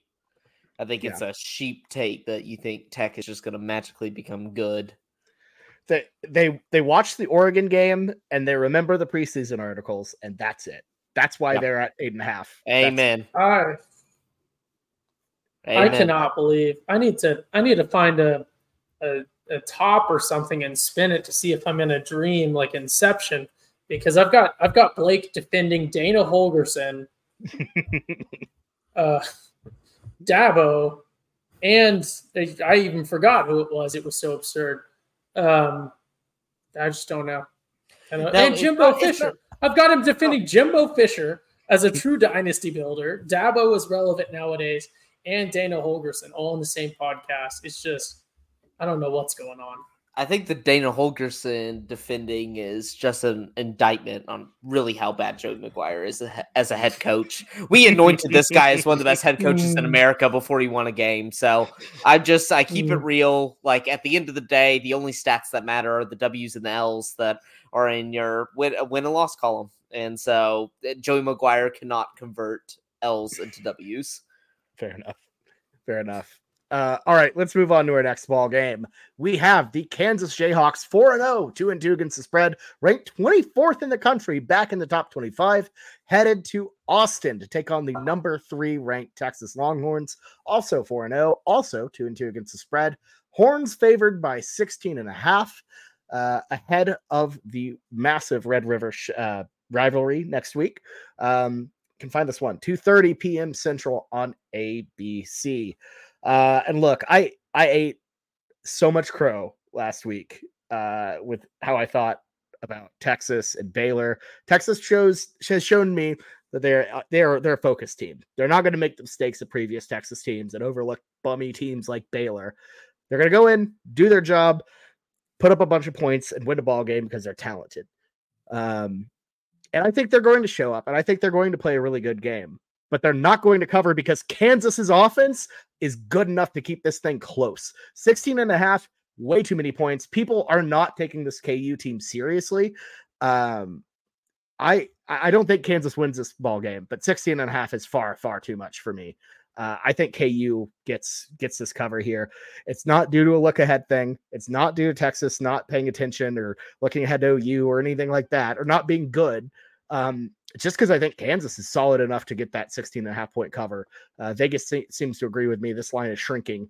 So, Jayhawks plus 16.5. Yeah, look, I think Bobby has a good point. Sorry if you're watching by video. I'm having some technical difficulties with my lighting here. I kind of thought it was a bit. I'm not going to lie. No, my light just keeps going out. I'm not sure what's going on. Kansas, there it goes again. Kansas is really good on offense. I think they've even taken a step forward from where they were last year when they had their healthy QB1. But I just think Texas is a serious team this year. And anyone who's listened to the Schooner Pod in previous years knows that I'm not afraid of picking Texas or even going up on a soapbox for Texas. But I really like what I'm seeing from them. I understand they've had some performances that maybe they could have done a little bit better. I think there's maybe some certain players on the roster that are getting a bit more hype than they deserve to be if we were just evaluating that player themselves and how they would perform on other teams. But I think that Sark, for all his faults, is in a really good spot right now. I've seen some stuff from him that I really like, and I'm generally an anti-Sark guy. And I don't think I'm an expert on college football. I think I'm much more of a casual than the three other hosts that are on this podcast with me. But I like what I'm seeing from Sark, and I really think that he's taken a real developmental step forward as a coach. And I think that he might have a hard time repeating the success that he's having. I don't think that they're a national championship caliber team at the moment, but I really think that they're a very solid team. High potential for this to be a hangover game or a look-ahead game or both for Texas, but I just have to go with the Horns in this one. I think they're the safe bet. I'll do double Horns up. I'm confident. It's a pretty hefty line, but I like the Horns.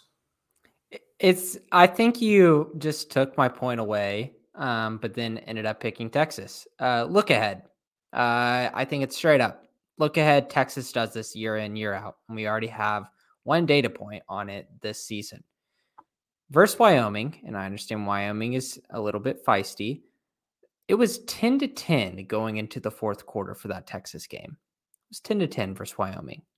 Kansas, I understand they have a history, and they don't want to be the team to screw up versus Kansas because they've done that plenty at Texas. But I just don't know if they're going to be 100% minds on Kansas, all effort that they can, and cover a 16.5 point spread. I think Kansas just has too much offense here, and Texas should sputter in terms of looking ahead at the Red River rivalry, which will be one of the best Red River God, I can't say that twice in the span of like 5 seconds without losing it. Red River rivalries in a long time. I know, but I can say it once because I'll prepare for it. But if I have to say it again, like my whole mouth will just disintegrate. We've been so used to Showdown. I don't blame you. Mm-hmm. I've always called it rivalry. I even whenever they moved away. But it's going to be it's going to be one of the best we've had in terms of competition since the Colt McCoy era. So it's going to be so fun, and it's just hard for them not to look ahead at that game. It's just going to be so fun. I think Kansas wins. I mean, Kansas covers here, but loses by 2 touchdowns.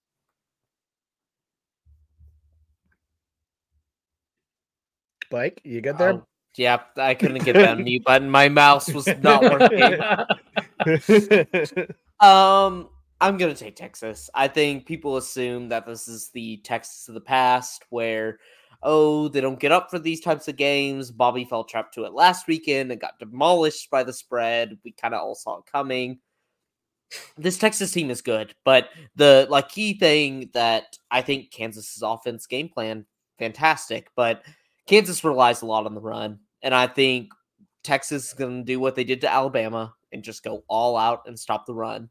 Kansas cannot keep this game close if all they do is pass. They need Jalen Daniels on his feet. They need Devin Neal to be running the ball. They need people to be they need to get downfield via the run. I think Texas sells out for it. I think they sell out for it hard and just force Jalen Daniels to pass all day long, which I think can lead to mistakes. I think it can lead to just quick 3 and outs. I think Texas has shown, although Bama's receivers aren't as great, they can cover some good guys, and they can cover some good guys, stop the explosive plays. I think Texas, I think Kansas kind of stays in it, but I see this as just Texas they have a solid game plan. They're able to just route kind of these, not they're the mid-level, they're the mid-level Big 12 teams. Although Kansas has a number by their name, I don't think they're necessarily better than 4 or 5 in the Big 12. So give me Texas. I think their defensive game plan is just going to give Kansas a whole bunch of problems. Jason Bean trick play touchdown this game. Lock it in. I would love that. I would love that. Need it. They've been putting him in as a decoy these past couple weeks where they line him up a wide receiver and they don't do anything with him. It's due. It's Jason time. Bean currently has a better quarterback rating than Jalen Daniels. Are they starting the wrong guy? Bean for Heisman? I think so. I agree. Maybe. I wish he transferred to OU. That's also another point. Yeah, fair enough. All right. I think he's out after this, unfortunately. Probably run out of run out of eligibility. All right. Anyways, let's move on to the game that actually matters. All of these other games are trash. It's the Iowa State Cyclones, 2-2 overall, 2-2 against the spread, heading to my Oklahoma Sooners, ranked 14th in the country, 4-0, 3-1 against the spread. Some people have 4-0 against the spread, but look, and as much as I'd love to give it to them, have to remain consistent. It did not cover against Cincinnati for our purposes. Sooners favored by 20 here. You can find this one 6 p.m. Central Time on Fox Sports 1. Blake, kick us off here. Who do you like in this ball game?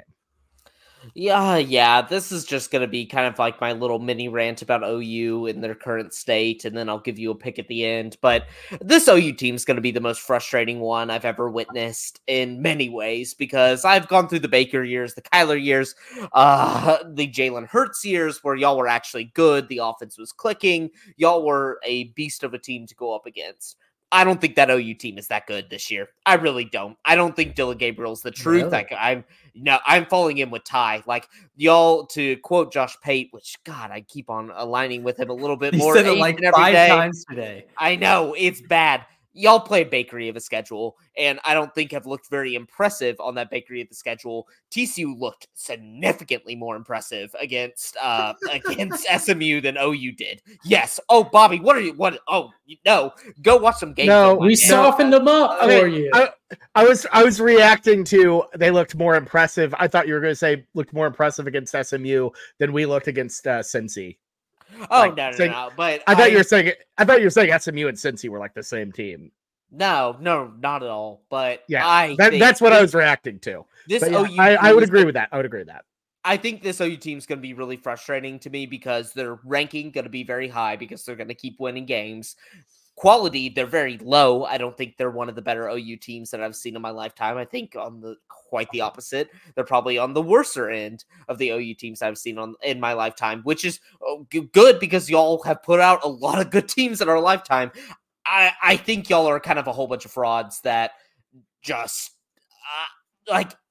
you're gonna get to the Big 12 championship because your only test is TCU and Texas, but those are your only two tests. You tried to slip TCU in there. No, I think that's how weak y'all's schedule is. Like, that is truly how weak y'all's schedule is. You don't play. It's bad. Yeah, it's so bad. Y'all are gonna waltz your way into the Big 12 championship. You could maybe even, because it's Texas, beat them and somehow wind your way into the college football playoff and get the worst loss OU has ever seen in the playoff game, which we've seen some bad ones. I really think y'all are not that good, but you have a favorable schedule that's going to get you there. It's similar to how Louisville is in the ACC, and it's going to be frustrating because I'm going to see this nice low number next to your name this entire year and be screaming from the rooftops, y'all really aren't that good. You're probably not going to be covering many spreads, and you're still going to continue to advance in the polls because of your name. I'm going OU in this one after that whole thing. I was classic Ty take. You didn't even hit us with like a little Lee Corso, not so fast, my friend. No. You're just like, your ass, I'm still picking you though. But Iowa State's bad. Very, very, very bad. We all know this. We saw it last weekend. I don't even know what game you can even call it versus OSU, Iowa State. I think that game just showed me more. I knew what Iowa State was going into this game, but it shows me how bad OSU with the original bakery of a schedule. And I guess if they still rattle them all off, they can make it to the Big 12 championship game. But it's OU in this one. It's going to be late, though. It's not going to be a clean game, I feel like. Y'all are going to play a whole bunch of, weirdly, you're beating the teams by a good margin because you'll have point spreads in the double digits, but can never really separate from these guys. And this is going to be my most frustrating OU team to date to deal with, but give me the Sooners. Yeah, Blake mentioning TCU in the same sentence as Texas as tough opponents is like that. What's this polar bear doing in Texas meme? What the hell is this polar bear doing in Arlington, Texas? I've never been the OU in the Big 12 championship. The same TCU team that let Colorado put up how many points on them? Yeah, Colorado's offense is quarterback. better. I think Colorado's offense is better than y'all's. I very wholeheartedly. So you think it's better? How many points I think would they have a better Oklahoma score versus quarterback. Oregon? How many points do you think Oklahoma would score versus Oregon? At least 7. I don't think Colorado that game was going, and this is props to the 3 of us on this podcast that realized this before picking. They were going to go for a slow game plan to slowly bleed. Like, they didn't want to get blown out by 60. They wanted to keep it like a nice 4 or 5. They didn't want to go. What? So how can you say this, but say that their offense is better than Oklahoma? What? Their brilliant offensive strategy was going slow, so they didn't lose by more. Yeah, you gotta realize Deion Sanders is a PR masterpiece. Like, he wasn't talking any crap before the game last week because he knew he was going to get blown out. And so he adjusts his game plan. Like, he's only going to go for it when he can actually go for it. He knew he wasn't going to go for it versus Oregon. Y'all, I think just wake up. Just wake up. You'll wake up and realize your offense is really not that good. Like, you really didn't do that well against. No one on this podcast thinks that OU has a good offense play. That's not the whole point of this OU team. The offense is not great. It's very We did a whole episode 2 weeks ago that basically focused on our offense is terrible. In terms of it's inconsistent. It's inconsistent at best. Oklahoma standards, but it's still competent. It can still win you games with a good defense alongside it, and that's what we're seeing with this Oklahoma football team. Oh, good defense against Arkansas State. The really big. Oh, and Tulsa. Oh, Tulsa. Oh, and Cincinnati. Emory Jones, the barn burner. Like, see, this is the thing. It's good defense against really bad teams. It's really bad teams. Yeah, but you can tell it's better. You can tell it's better against bad teams. It was not this Iowa good State against bad is also a teams really bad team. Yeah. Which I guess that's why Blake has OU covering. But we've given up one touchdown this year, and it was to SMU in the fourth quarter. Jameson, your bakery of a schedule with all them buns lined up. So what else do you want us to do? Arkansas State is not gonna.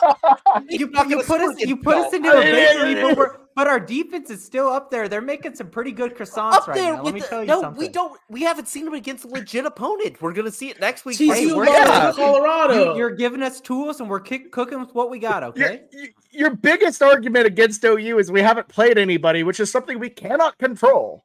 Yes, but I'm saying, but then you're citing being like, our defense is good. And I'm like, oh, your defense is good against really bad opponents. We'll see it next week against a legitimate opponent. I don't think it's going to turn out how dominating as y'all are making it sound against the Texas Nobody's squad. saying we're going to dominate Texas. Jameson's making it sound, Jameson's been talking that stuff about the defense.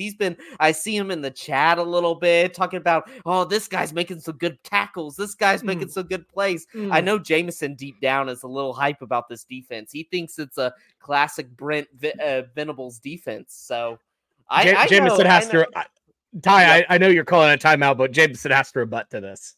Yeah, this defense is absolutely improved from what we've had in the past. Sorry for me being a little bit optimistic about this defense because this is not the same Oklahoma defense we've had. So it's a change of culture. Is it a Clemson-style Brent Venables defense? It's not there to the levels of Clelin Ferrell and Dexter Lawrence and, all of the defensive superstars that have came through Clemson. It's not that. But it's coming down to the point where I can say the defense is stronger than our offense right now, and the defense can go actually win us football games this year. This defense will win you nobody. Games. They can win you because they don't have to play any. What else do you want us to do? What else do you want us to do? But then you quote it like y'all are actually good. That's the thing. Is like I think we are good. I do not think we're great. I say you're not good. I think you're going to win a lot of games, but you're not good. No time. I think we got to get to this man. Time out. We've gone long enough on this. Right? Bobby threw it up there. I think something we can all agree on. Jeff Lebby is a terrible coach. Yes. Player one says Jeff Lebby suck at coaching, and you know what? He does suck. He does suck. He does suck at coaching a little bit. I agree there. Jameson, this was supposed to be your pick. I am so sorry. Continue. I would love it. Jameson chose Iowa State right now. I'm not going to pick Iowa State. They're just overinflated because they put up a bunch of points versus absolute trash Oklahoma State. Oklahoma State. That's OU's whole flow. They copied our whole flow is putting up a bunch of points against trash. So yeah, Oklahoma minus 20. Here's the thing with Oklahoma and these larger spreads at home. It's just, I feel like the way this team is set up in terms of our depth and young talent that we can just run away and cover spreads in the third quarter. You know, if we can get up, I don't worry about backdoor covers from Iowa State whenever we're trying to get good reps for guys like Jackson Arnold. I like 20 points here for Oklahoma very easily. Yeah, hey, I'll keep it tight. Jameson and I did a whole podcast on this earlier in the week. It's shorter than this one, if not by much, but if you want to go give it a listen, we break down the Cincy game, but then also we spend a good bit of time on this Iowa State game, and then we of course bleed into some Red River stuff. Iowa State, it doesn't matter. Iowa State Classic. I've had this take for years. They are an NPC, as kids would say nowadays. They're like a video game bad guy. They're there for you to beat them if you do the right things. And this is the worst Iowa State team that we've seen in a while. Even if Blake's worst OU team since last year, because we're better than last year, but even if Blake's whole we're not a good OU team thing is true, this Iowa State team is much worse. OU, for all of Levy's faults, I feel like I'm seeing some learning from him. If OU can get some Tawi Walker production in this game on big runs, if we can get some reasonable running in, employ Dylan Gabriel within his capability set, as Nick Anderson continues to step up, as Drake Stoops continues to get healthier, as Andrew Anthony continues to fill that workman in the middle, in traffic, making catches role alongside Drake Stoops. We're basically getting two Drake Stoops right now between, I call him Andrew Anthony, and then also Drake Stoops. Nick Anderson really stepping up. Love him. Younger brother, Rodney Anderson, OU great, I think. If we can do that, I think OU can pretty reasonably, even with some sus offensive play calling, win this one by 28. I'm not going to jinx this, though. I like OU minus 20. I feel like OU's offense, numbers really kind of go hot and cold depending on what week it is. We're great against Arkansas State because a little weak against SMU, great against Tulsa, a little weak against, Cincy. I think we're going to have a really strong bounce back week. I think a lot of the issues, a lot of the kinks get ironed out because this Iowa State team is not very good. And it's also, look, this is probably the last time we're going to talk about Iowa State in a very long time. We are leaving the conference. This is the last meeting in a meeting that has been historically very lopsided. If you've listened to our Bye Bye Big 12, you know about that. And look, the Scooter Pod has a light history with the Cyclones, specifically one Cyclone Larry, which we didn't really realize at the time. And Ty brought it up. There was a lot of upsetness about how OU wasn't built to beat them because, they didn't realize that Ty's analogy was actually spot on and perfect because that's how Iowa State performs. And usually they're a very solid team. Usually they're let's say a final boss. At their best moment, they were a final boss in 2020. But right now, they're Zigzagoon. They're Rattata. We're running into them on Route 1. And you know what? Get these bums out of here. I am so sick of playing teams like Iowa State, and I cannot wait. I cannot wait to upgrade. Give me Vanderbilt Mizzou. Oh, my gosh. Get these folks out of them. Vanderbilt Mizzou will be our worst game. Iowa State is one of our best in this oh my slate. God.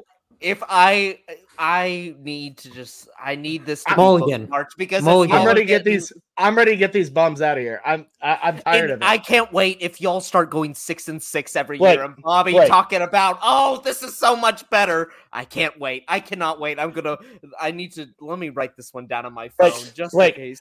How many wins does Iowa State have against OU all time? In the years of us playing in the Big 12, Big 8, Big 6, name it. How many wins all time? I cannot give this answer because I want to give a comeback that is not advertiser friendly. So 7, Blake. which is Get less them out of here. Okay, Ty knows where I'm going with this. Give the comeback. No, the comeback's not false. I cannot. Bobby opened the door for it, and I could just slam it in his face, bury him 20 feet deep, and he would be done. But I cannot. Lesson what, Blake? No, I was told advertiser friendly. So hey, you know what? You know what though? I did have something that was actually relevant about Iowa State. I'm losing. I'm not even trying to stop the discussion. I had something. I was like, oh, I forgot to work this in. It was really good. OU minus 20 though. It's going to be a blowout. I think OU is going to have things clicking on defense. The Cyclones don't scare me. I think they are a team in turmoil right now. Matt Campbell should have taken the money and run, buddy. Hope you enjoy your time in the MAC. Iowa State has the chance to do the funniest thing ever. Like, truly the funniest thing ever. Look, and just lose by 19. Look, and if we lose that, that'd be pretty funny.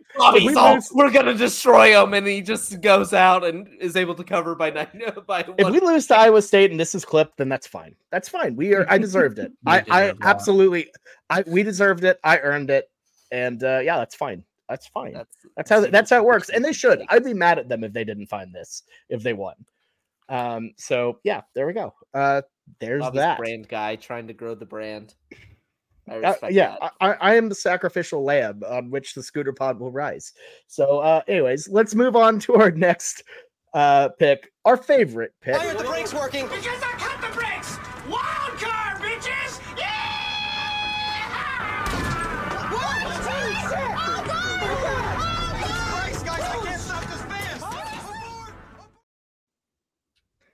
It's time for our wild card picks, where we pick our favorite, essentially each of our favorite games from around the slate.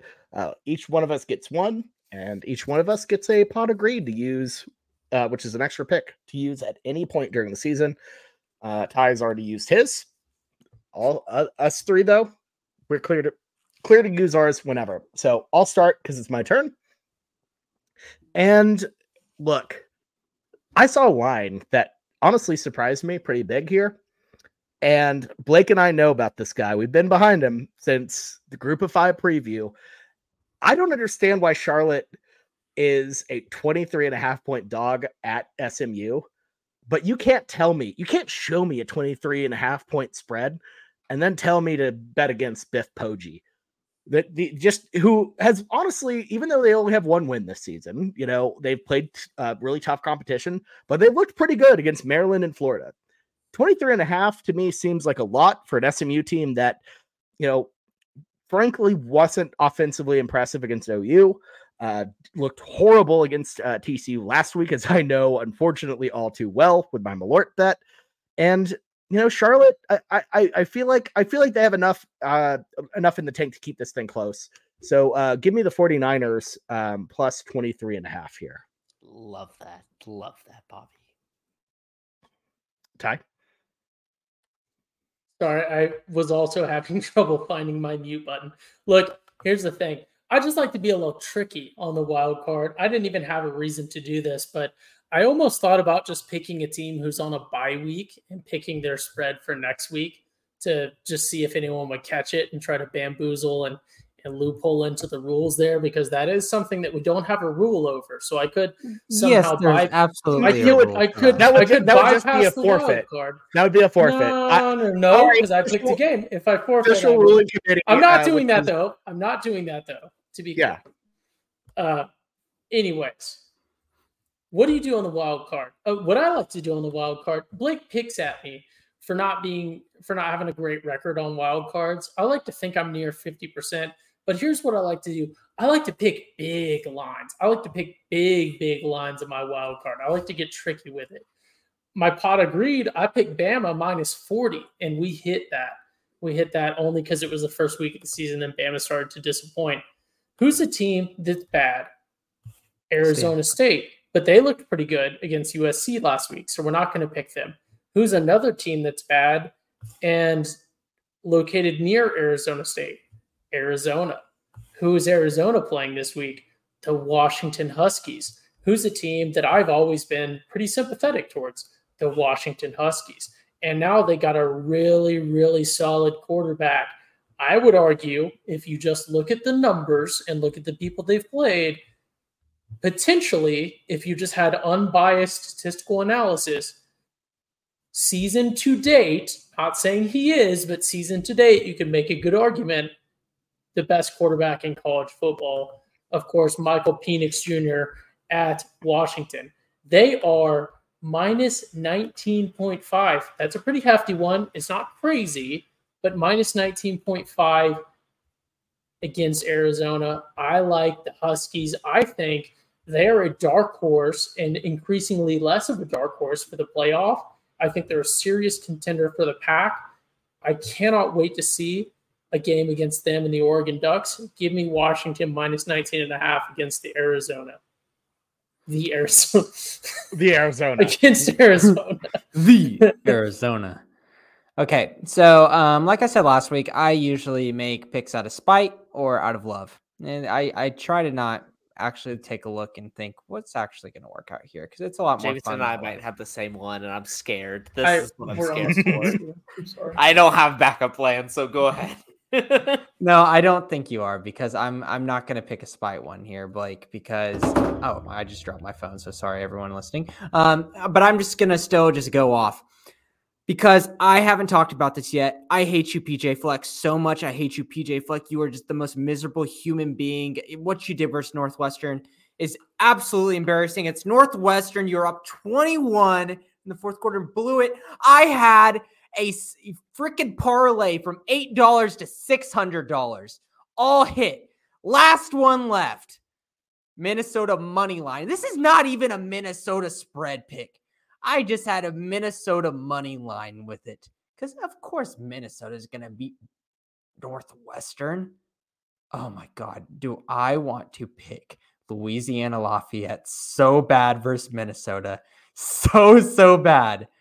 I'm not going to do that. I'm not going to do that because I just have this feeling Minnesota will just become that one team that's just going to continue to just poke at me and just hurt me more and more and more throughout the season. If I were to pick them, I'm not going to let them do that to me. I'm just going to say, you know what? You got me this time. You took $600 essentially out of my pocket by doing that. I'm not going to let you destroy the rest of my college football season. I'll just look at and laugh at you from afar. So I'm just going to use my brain here on this one. There's one line that I really liked, and it's James Madison -3 at home versus South Alabama. Looks like Blake is very happy that he's not having to pick a new wild card after I have decided to pick this one. South Alabama losing to Central Michigan Chippewas. I actually watched the majority of that game on a side TV last weekend, and man, South Alabama didn't have it. And I started thinking about it. I was like, yeah, this is a competitive team. People really liked them, but they really didn't show too much at the beginning of the season. And then everyone was like, oh, yeah, they're back. This is that competitive team that I thought they were whenever they crushed Oklahoma State. We have learned that Oklahoma State is a miserable football team. So is South Alabama really this team that we all thought they were? Or is it just that Oklahoma State just bumped them up? JMU is a really good football team. They're undefeated. They're at home as a 3-point favorite. Give me JMU here. Love that pick. Blake? Jameson was in the right state, but he did not get my pick. And I'm so happy because the story that is not being talked about in college football, and a man who has screwed me over now 2 weeks in a row, and I just got to ride him. Anthony Calandria, the quarterback for UVA. This man, he only knows deep balls. And are they going to end up as an interception more than an incompletion? Doesn't matter. Yes, it doesn't matter because this is what I've been saying for the Cowboys for the longest time with Dak Prescott. That's why Josh Allen is so good. Sling the ball downfield for a 40-yard arm punt. If they get it, it doesn't matter. You pinned them deep where you want them to, and your defense comes out. If not, you just got a big reception. Can score easily. That's how you win games. This Virginia team coming into the year, I thought was going to be abysmal, and I thought I could just pick on them every single game. I took the under for Maryland because I thought Maryland was going to put up a whole bunch of points, but UVA is not going to score. No, Anthony Calandria comes out, puts 14 on him early to ruin it, and then last week I had NC State just to cover the game. Anthony Calandria, that dog in him, He still keeps it close. This man has 5 touchdowns to 6 interceptions on the year, and I think that's a great thing. I don't want him to change a single thing. I'm finally going to cash in on the fact that Anthony Colandrea is going to do something, because I think they cover at Boston College, a dreadful and abysmal program. The only thing they can get up for is the red bandana game every single year, but this program is dying.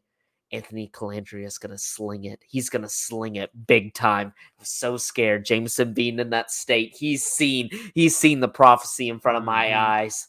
It's great. It's a great watch. At worst, if I lose this, I got to watch a great game, because this man does not check down. He goes for it all, and I want that. So give me the UVA Cavaliers. Go Who's +3 at Boston College. Okay, I see some sports books looks like have 3.5. So I might. I'll take 3.5. Yeah, I'll take 3.5. No, let's just take that 3.5. Yeah, I'll give that to you. Man, I love him too. He just does not care. He doesn't care. He'll throw it in traffic because he's a freshman. He hasn't screwed up enough. He doesn't have any of those ghosts that he's seeing out there. He's just throwing to spots. He knows exactly what his team is, and he knows they suck. So he's like, might as well try to make a show out of it. And he does it. So I love it. I love the hypothetical too. Would Alabama be better with Anthony Colandrea as their quarterback? I think so. I do think so. This man is a dog, and I cannot wait. I cannot wait that I get to watch this game, just because I know I bet on it. So yeah, give me. I'm confused why you thought that my spite pick was going to be, and then ended up picking Virginia. No, I didn't think spite, but going into it, I was worried because you were kind of the only one else in the chat talking about how amazing this man was. So I'm like, I didn't want somebody to start riding him just like I am and choose him before me. So. Hey, they gave JMU a fight. Like JMU barely won that game. Yeah, they're dogs. They're dogs, baby. They're dogs. They're dogs. Can everyone hear me? Okay. My computer made an attempt. Oh no! Just immediately. What's wrong with I was just. I don't know. I don't even want to talk about it. But yeah, disaster. Did you just get a new one? I mean, in 2020, that's 3 years. Okay, wow, yeah. I can't remember what's what. I just remember the days where you were podcasting off a computer that you legitimately ran over with your car. It's not that one. It's not that one. One time he had a borrowed one. What? No, I don't even know what you're talking about. No, this one is that's not a bit. No, I remember that. I remember that. Yeah, okay. No, I remember that. Shout out. Yeah. My wife's friend Allie helped me out, and we had that borrowed. It was funny because I was like, no, that was like a real thing that happened. Yeah, I remember that now. It was like a 2008 MacBook, and it somehow did like so much better than the one that was. I don't know why I'm saying somehow. The other one had been run over by a car, and it had kept running for like 5 years. I don't get how. I know you've explained the story to me. I still don't get how you accidentally ran over a laptop with the car. It was in my It was in my backpack, and where I was at, I was kind of cleaning out my car, and I was in a position where. It's like this weird little courtyardy area. And my grandma was like, hey, Bobby, could you move your car real quick? I was like, yeah, sure. I went to move it and rolled right over my backpack, which had my laptop in it. And turned it on. Glass was cracked, but it worked. And I graduated college with that same laptop. So there you go, kids. Dreams can come true. You could get through anything. I remember one time Jameson and I were going to meet up with Blake, and Jameson ran over a bird. Oh yes, I sped up into that bird. He did. He sped up. He sped up, and he mumbled, "I am vengeance." It was weird. Oh, wait, Blake, what was your last pick though? It was UVA. Was it? Yeah, UVA +3.5, baby. Okay, cool. Awesome. Well, Timothy. Thank you for commenting, hanging out with us the whole time. Yes, when our next show is going to be, it's going to be Wednesday for the weekend spread, where we talk about all of these football games. But you're going to be getting a ton of content because it's officially Red River Week, and we are getting just so much OU Texas stuff in. I am so excited for it, to say the least. But you know, guys, I don't think we're done here. You never saw this coming. I summoned Pot of Greed.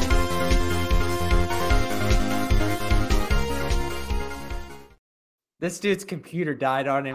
He wasn't gonna have a chance to do his pot of greed. Did your computer die trying to pull up the pot of greed? No. It did not. I promise. Blake was in the middle talking. I have a pot of greed. We have one more pick for me.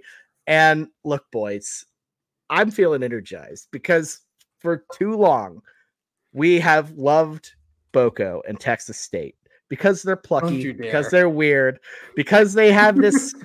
I don't know. They have this. When will you learn? No. The die has already been cast. The die has already been cast. They have this chippiness, but they're never actually good. So even though people would pick Boko, they weren't actually good. But that has changed this year. And you know what, boys? We're rolling with Boko. I have never picked Boko for a wild card. Dummy. I have never picked Boko for a pot of greed. But we're rolling with Boko -6 at Southern Miss. No. I know. I'm feeling it. I'm feeling the vibes. Things are different down there in Central Texas, and I don't like the Southern Miss team this year. I don't think they're very good. I think Boko is going to roll it, get that cover. It seems low. I like it. I think things are rolling. We got our guy Kelly Damphouse. Those at OU from a certain period of time know him as I believe he was my sociology teacher my freshman year. He is now the president at Texas State, so I love that. I'm riding with Professor Damphouse's boys and the Texas State Bobcats as my pot of greed, my one-time pick this season. -6 on the road at Southern Miss. I don't care. Come at me, boys. I just want to give you another one to pick Wyoming at this point. I got it at DraftKings Sportsbook earlier today. Okay, I see almost like all of the sports books right now. I'm just looking at Action Network, have it at 5.5. Yeah, 5.5. Well, I think Vegas 6 still. Are people are fading Boko? I don't believe them. It opened at 7. It's a 5.5 now. Give yourself 5.5 because I guess it really doesn't matter in terms of we picked live on the wild cards. Yeah. So I'm good with the 5.5 here. So I'll take Boko -5 or -5.5 on the road here. I don't hate it. Southern Miss has not been good since 3 Packers quarterbacks ago, which was 1991. Which is insane. 1990 for Southern, actually, which is insane. Yeah. I would love to fade Southern Miss. Oh, don't. You're just tempting fate with this. So I knew I wanted to do pot of greed this week. I was split between this one and Oregon -27 at State. I looked have you legitimately never wild carded Texas State? No, I've never fallen prey. For everyone that's not aware, the thing about Texas State is it always hits the first time. I introduced Texas State invasive species to this podcast, and it hit. And then Jameson fell victim to my spiel, and then he picked him, and it hit. And then now Bobby has fallen victim. It never hits afterwards. But because Bobby's the only one that's picked it, there's the Texas State jinx, but it might hit. Usually it hits on the first one, and that's how you get hooked. So Bobby getting on this Boko train is just I feel icky inside. I feel icky. I'm scared something bad's going to happen now. Like I've cursed him. No, they'll probably hit. That's the thing. And then he'll get addicted to it like you and I are. He'll just string together L's for the next however many years. I can have a little Boko as a treat. I'm telling you, it's addictive. You got to be careful. I've been sweating every single Saturday watching the ESPN Plus horrible camera angles that they show in San Marcos. I've been watching every single game this year, and they show diagonal coverage of the play. It's not straight on. It's not like the perspective. Oh, it's that weird 2K angle. No, it's not the 2K angle. It is a mixture of 2K angle and press box angle. And you're like, what is going on here? That's I will say, Bobby, it's never been done before. It's not against the rules, but you can technically mulligan your wild card. It would be outlandish. I would. I'm not gonna lie. I considered mulliganing it. Just for I a already bit. did. I already did. No, Because Ducks minus 27 is actually looking kind of tasty. I actually the Ducks. Oh, Well, no, you can't mulligan and pick a complete. Well, I don't know. We've already gone so long. yeah, no, I don't think you can mulligan that. I think I've made my bed with Texas State, and I'm fine with that. I like Boko here. I think they pull it off. So, all right, yeah, we've got a long time. Let's go ahead and wrap this thing up. Thank you all so much for listening. Those of you who have stuck with us on live, we always appreciate it. Always fun interacting with you. For those of you who have listened on podcast, thank you so much as well. Always appreciate that. And yeah, we mentioned it what feels like 10 years ago, but if you're in the central Oklahoma area, please do consider signing up to give blood at any Bob Moore or OBI location. You can find that link in our description on YouTube, everywhere podcasts are.